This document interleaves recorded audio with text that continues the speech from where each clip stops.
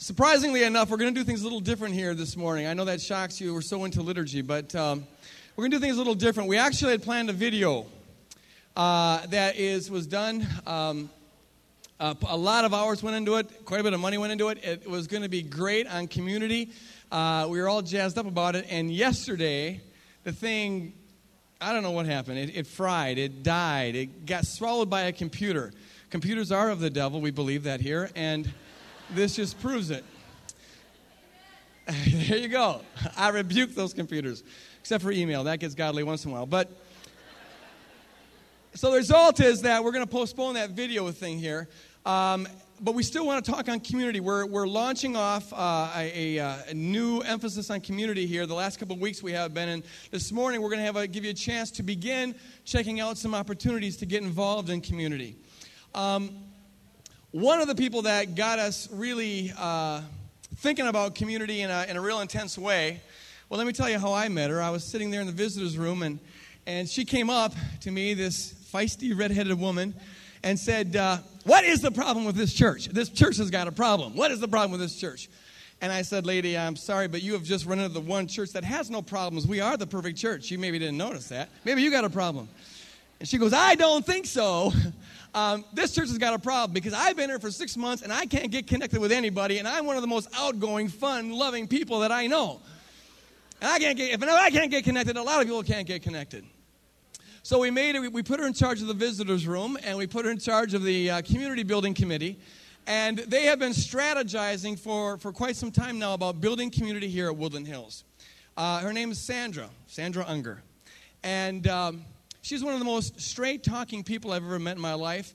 Also one of the people that lives out the gospel more authentically than I have ever seen. Her house is a veritable flop house for people to come and stay over. And what's your address again? You want me to advertise that? But she was going to do the invitation here this morning to invite you to go and check out some of the small groups. And I asked her the other day, what do you plan on saying? And when she told me, it doesn't sound at all like an invitation. It sounded like a sermon. So I said, tell you what, let's do this. Let's do a little tag team sermon. You take point number 1, and then I'll take it from there. So I'd like Sandra to come up here and just share a little bit of her heart for community and what that means and et cetera, and leave me a little bit of time. Try. All right, tag team, you got to tag me off here. Okay, go for it. I was a little worried this morning when I got here because I looked at the front of the program and it said invitation, Sandra Unger, and I had visions of myself giving an altar call and singing Just As I Am, and you think Greg sings badly. You would not want to hear that. So today what I really want to do is just see how good of a job we've done as a community team in communicating what it is we're looking for out of these covenant groups. So you're going to have to participate with me here. When you think about joining a covenant group, even if you aren't thinking about joining one, do you think of going into a room with a group of people that you don't know very well and spilling your guts and confessing sins that you're uncomfortable confessing and getting judged, rejected, loved, whatever? How many of you get that picture of a really uncomfortable situation that you don't want to be in and that you want to get out of as fast as possible? You got to raise your hand. Okay, you're with me. Okay, how many of you picture going into a room with a few people you don't know and studying the Bible by answering a bunch of multiple choice questions, getting so bored you almost fall asleep, and then going home after an hour? Anybody get that picture? Okay. How many of you picture just kind of a shallow thing where nothing real deep ever happens? You just kind of shoot hoops and eat pizza, and then everybody goes home and lives your real life. Anybody got that idea? Okay. How many of you are not going to raise your hands no matter what question I ask you this morning? Hey, you just proved yourself wrong. Okay. Well, what I want to tell you this morning is, straight out of the Bible, in John 17 on the front of your brochure, verse 23, it says, may they, and this is Jesus praying for his followers, be brought to complete unity, to let the world know that you sent me and have loved them even as you loved me. He wasn't praying that we would start a program, that we would join a group, that we would memorize a bunch of verses together, that we would judge each other, reject, share things we're uncomfortable sharing. What he prayed for was unity, and that's what the covenant groups are about. They're a launching pad to unity. And I'm going to share 2 things that we believe come out of unity. And the first is a very personal result that will affect all of us on an individual level and then ultimately on a corporate level. And I'll just share my story. About 6 years ago, I'd kind of turned my back on God, and this was a God that I'd followed since I was a 5-year-old child and accepted Christ into my heart. And about 6 years ago, I was making some bad choices, and I was kind of whacked out in the head, and I wasn't thinking clearly. And you know how your life can just fall apart? I mean, you fill in your struggle. Maybe you struggle with some kind of addiction. Maybe you struggle with gambling. Maybe you struggle with homosexuality. Maybe you just have a really bad marriage. Maybe your kids are out of control. But we all go through times in our life where things are not working. And that's where I was. And what I had was I had 2 people in my life who were believers, very strong followers of Jesus Christ. And they said, we don't like what you're doing, but we're not judging you, and we're not rejecting you, and we're not condemning you. We're going to love you, and we're going to pull you through this, and we're going to walk together. And ever since that time in my life, I have always had people, and right now I have 3 people in my life who know who I am at the core, and they know where I've been, and they're not going to let me go back to the places I've been that weren't correct. And that's the key. Now, this program, you're not going to join a covenant group in the second week go, oh, let me just bare my soul and be. But this is a stepping stone. This is how it starts. Because unity comes when we really know each other. If we only know surface things, or if we only confess little sins like lying and greed, then we're not getting to the core. So the key to unity is to be able to share who you are at the very depth of yourself, and let people love that person, and let people hold that person accountable, and let that person not judge, not reject, but just embrace that person and bring them one step closer to Jesus Christ. So that's the first benefit, and that's a big one. And the second one, look back at the verse, he prays to let the world know that you sent me. So a totally direct result, and this is my passion, is that when we start to live like this, when we start to know who we are at the very core, and when we start to love each other, love that person, then what happens is the world around us, your neighbors and my neighbors and the people we work with, start to say, something is different. I thought Christians were hypocrites. I thought Christians judged everybody. I thought Christians didn't know how to have fun together. And what happens when we start living these relationships is all of the people in our world start noticing that something's different. What we are in those relationships is messengers of Christ's heart for the world. And so what I'm encouraging you to do today, and this is not easy, is don't hide. Just take one step.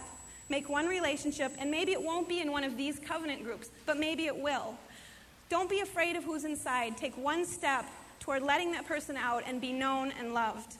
That's great. That's where it's at. Did you see the movie? Some of you saw this movie, I think, the movie Contact. How many saw that movie? Well, okay, it was a pretty good show as Hollywood things go. And in that movie, I'm not going to give away the whole plot for those of you who want to check it out. It's way better than average. You, of course, got the immoral preacher in there, so you got to put up with that kind of stuff. But on the whole, it's pretty good. Everyone knows preachers are never immoral. But this lady takes... So, yeah. So you take this... this lady goes to this different planet and talks to this higher life form. And I'm not going to tell you the details about it because you might want to check it out. But in the course of talking to this lady, this higher life form, this higher intelligence, this person... alien being says this, and it's kind of the punchline of the whole movie. That we believe that making contact, communicating, knowing that you're not alone is the one thing that makes life meaningful, or at least tolerable. Being known that you're not alone, being known by another, making contact with another, having a person that, and now I'm elaborating on the alien, but knowing that there's someone out there. Now, of course, I would have liked the movie to go into God stuff and have a great revelation, but you can't expect too much from Hollywood. But there's a profound truth in what this alien was saying. The truth is this, that we are created for love. We're created to not be alone, to rather have people on the inside of us and us to be on the inside of other people. Just as we're created to have Jesus Christ on the inside of us and us to be on the inside of Jesus Christ. The vertical and the horizontal relationships go hand in hand. The purpose for creation is this. God, the triune God, who is everlasting, ecstatic, unsurpassable, unthinkable love. Father, Son, and Holy Spirit. That God created the world so the world could, in its own little way, replicate himself. We're created to share in this ecstatic, unsurpassable, unthinkable, eternal, undying, unconditional love. That's why we exist. That's what the whole thing is about. We're created to get that from Jesus Christ, and then we are created to live that relationship out in relationship to one another. That's why every person that lives has got in the core of their being an insatiable hunger for love. You can't get away from it. You can try to deny it. You can try to suppress it. But when all is said and done, it's there and it's always going to be there. To have people who know you fully and who accept you unconditionally while they know you fully. The heart is not satisfied. In fact, it's hungry, it's thirsty, it's dying until we have those kind of relationships. God created us that way so that we get that from Jesus Christ. But then out of the fullness of the relationship that we have with Jesus Christ, we're supposed to have that with one another. We are, in loving one another, supposed to mirror God, to replicate in our own way God's triune love, to begin to have the kind of love for one another that God is constituted by throughout eternity. We're to have a triune love for one another. And as Sandra said, it's when we do that that people see God.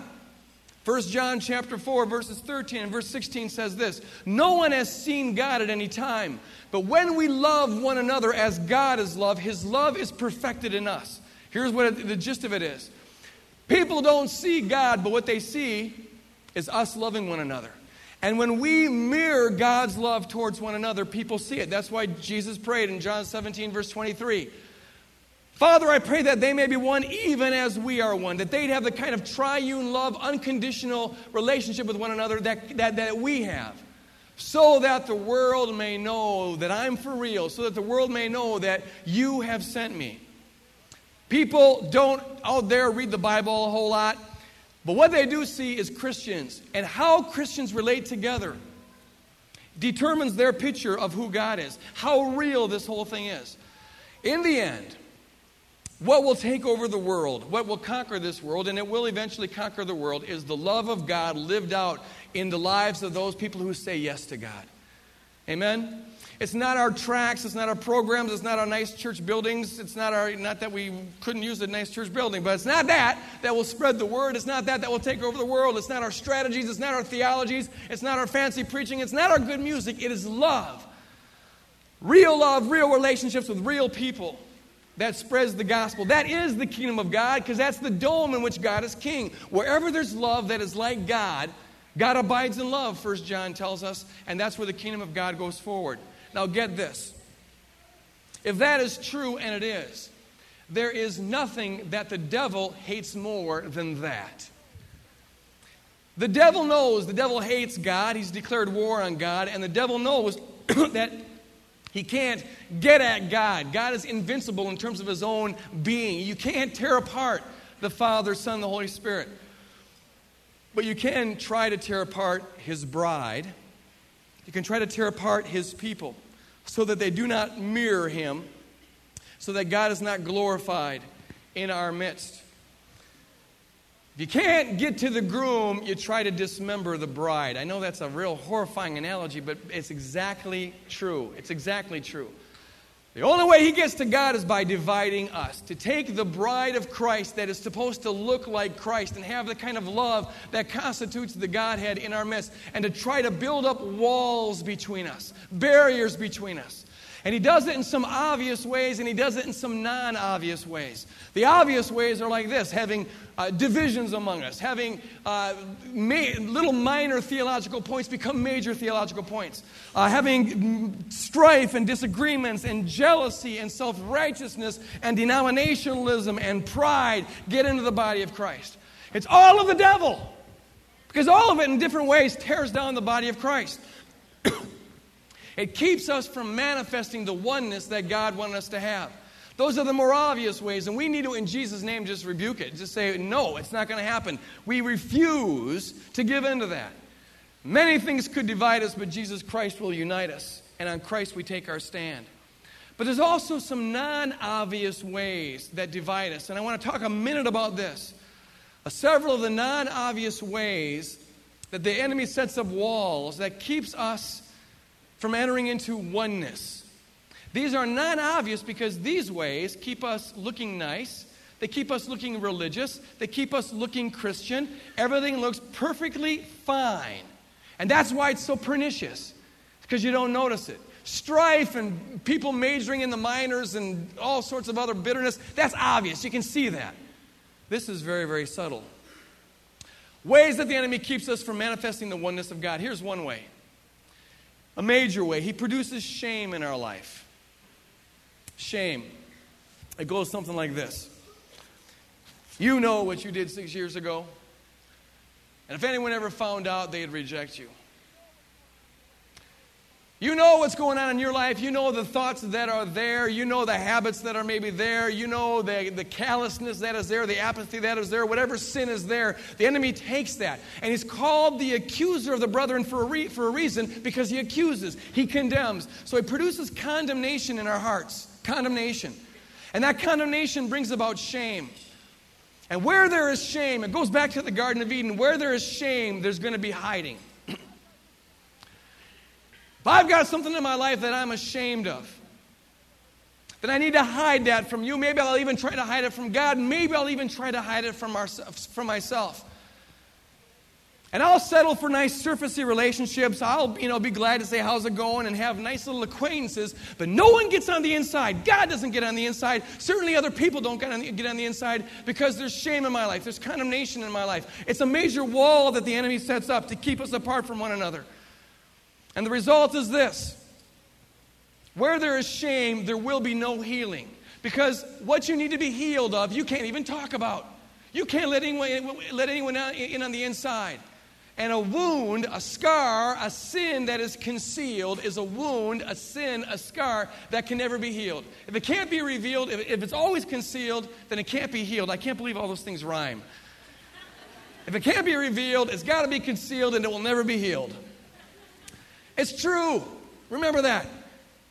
There's no healing. So, in fact, it gets worse. It festers. A second thing is you always feel utterly alone. Ain't a person in this congregation that's got what I got. Probably a lot of people in this congregation that have got exactly what you've got, but you'll never know it because no one talks about it. I'm all alone in this whole thing. There's no healing. You feel utterly alone, and you never feel the love of God because you never experience it. You know that what people like about you is not reality because you're hiding reality. So even if they do love you, you don't give them a chance to love you because you're never real with what is there because there's shame in your life. It's of the enemy. It keeps us having a nice, cute, quaint relationships, but it keeps us from entering into real, honest, vulnerable relationships. Many times the things of God just don't seem real to us because we never let them touch the real us because there's wounds there. What we've got to know, and we've got to know it, we've got to shout it from the housetops. We've just got to remind ourselves of this over and over again, and it's this. Christianity is a shameless religion. Amen? It's a shameless religion because love has no shame. Love has no shame. Think about it like this. Maybe some of you didn't know this about me, but it's true. I've killed a person. Does that shock you? Do you wonder about my credentials being up here preaching? If I killed a person, I was guilty as charged. I got off, but it was true. I killed a person. Does that lower your image of me? If it does, you don't understand what the gospel's about. The truth of the matter is that I've killed a person. My sins were so bad, not only a person had to die for me, but the Lord God Almighty had to die for me.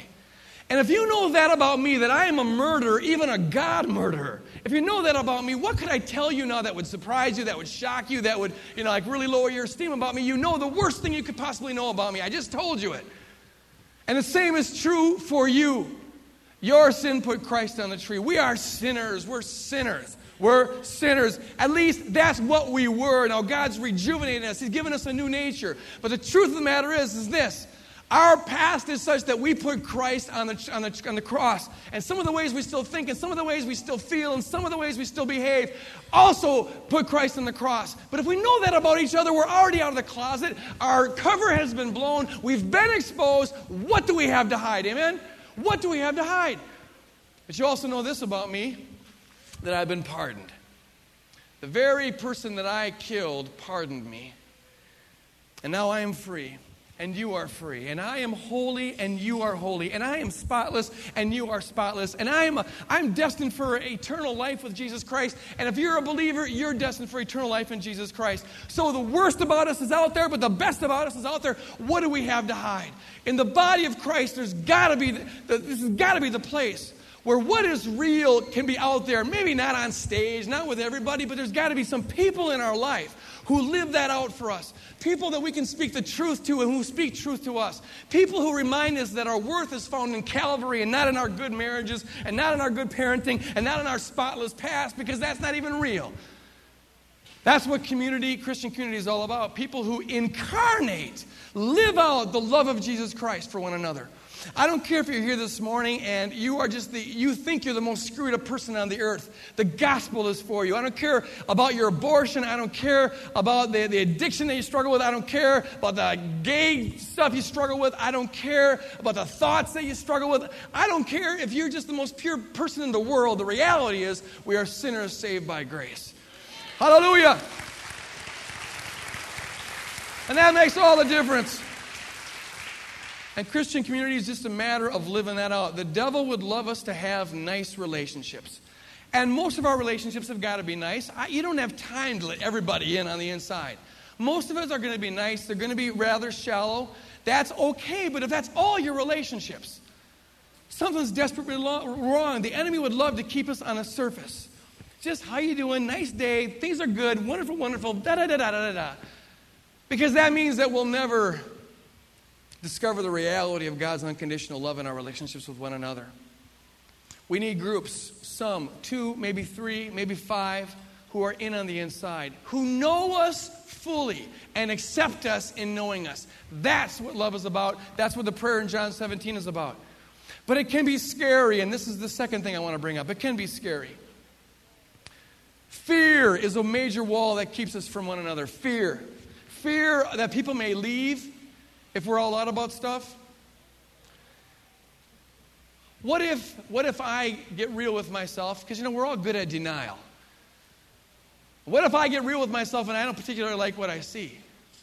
This is where I've been for the last week or so. You get real, you look at the last couple months, just getting real with stuff.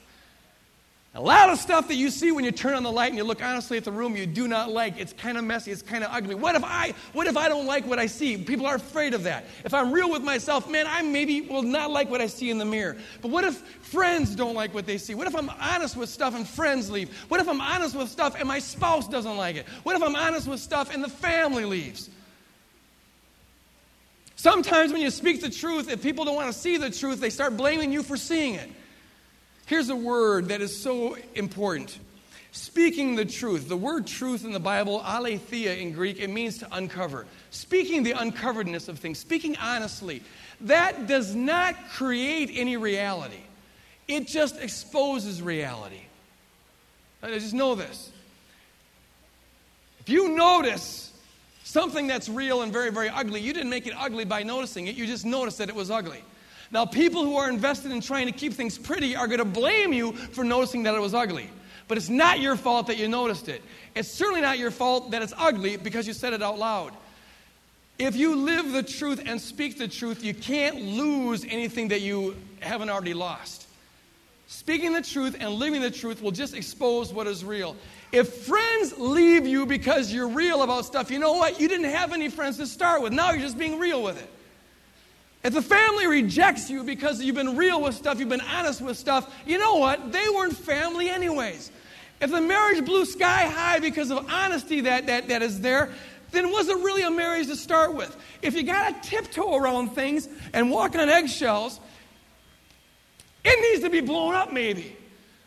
God does not have a premium on appearance. He's got a premium on reality. Because there's nothing more pernicious, more demonic, more sick, and more easier to do than just be heavily invested in appearance, keeping things looking nice, keeping things well. And there's a false security we have in this. We get our life together, everything's in order, everything's just fine. But all the while, we know that it's the price that you are paying for illusion is reality. And when you're living in unreality, I don't care how good it looks, I don't care how secure it makes you feel, there's going to be sickness there because you're still in hiding. The things of God, help me here, Holy Spirit. I don't know if there's anything that undermines more of the reality of the power of God in our life more than being addicted to illusions that we feel secure about. Amen. I don't know if there's anything that undermines more the peace of God in our life, the joy of God in our life, the power of God in our life, a sense of the presence of God in our life, more than being addicted to illusion. Because if you're walking reality, it's very hard for God to become real to you.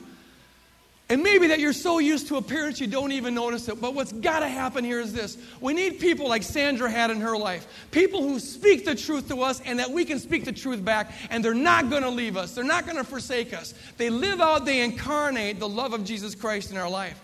People that you can be unconditionally real around. And then the walls come down, the walls of artificiality. And you know what? It may be very, very ugly. It may, in fact, get very, very ugly. But you'll have some people who will walk alongside of you, even if it is ugly. They're not going to leave. And you can handle anything if you don't have to go through it alone. Who do you have in your life that is like that? Who knows you, is known by you, and is not going to leave no matter how messy it gets? Christianity, I think the devil loves a nice, pure, spotless Christianity that everything just looks great and you come together, little individuals, you get your religious Sunday morning buzz, you go home and everything's just hunky-dory and reality never gets dealt with. I don't think Christianity was ever meant to be pretty. I don't think it was ever meant to be slick because reality isn't usually pretty and reality is never slick and Christianity is about reality. The only commodity that Christ trades in is reality. Let the walls fall down. We've got to become real with one another. The final wall, and I'm going to say this really quick. In fact, worship team, would you start coming up here? I want to do the song that we skipped. What do you say? All right. And you got to promise me when you go to pick up your kids, you're going to just love those workers and tell them what wonderful jobs they do, okay? Because my neck's on the line here. But one major one, I'm just going to touch on it. We'll talk about it a little bit later. But it has to do with self-sufficiency. You're just too busy. You don't have shame. You don't have fear. You're just together. You got it together. You don't need this stuff. Let me say two things about that. You think you don't need these kind of relationships. Number one, you do need it. You don't know how much you need it. You don't know what you're missing by not having it. You're vulnerable. You are a dismembered member of the body of Christ. You need to get connected. Number two, what are you doing to help the walls fall down? Let's say that you got it together. Wonderful. Let's say that you have no shame. You have no fear. You're just a good, solid, healthy Christian. Wonderful. But does God call us just to walk in our own comfort zone and to be happy with our own health? He calls us to invest in other people's lives. Amen. He calls us to reach out to others, to begin to spread the kingdom of God by loving other people unconditionally. He calls us to be ministers, and we are ministers to one another as we enter into relationships with one another. He calls us to replicate what He did for us in the lives of each other. We have no option. It is a divine command to reach out and get involved in the lives of others, to start tearing down the walls.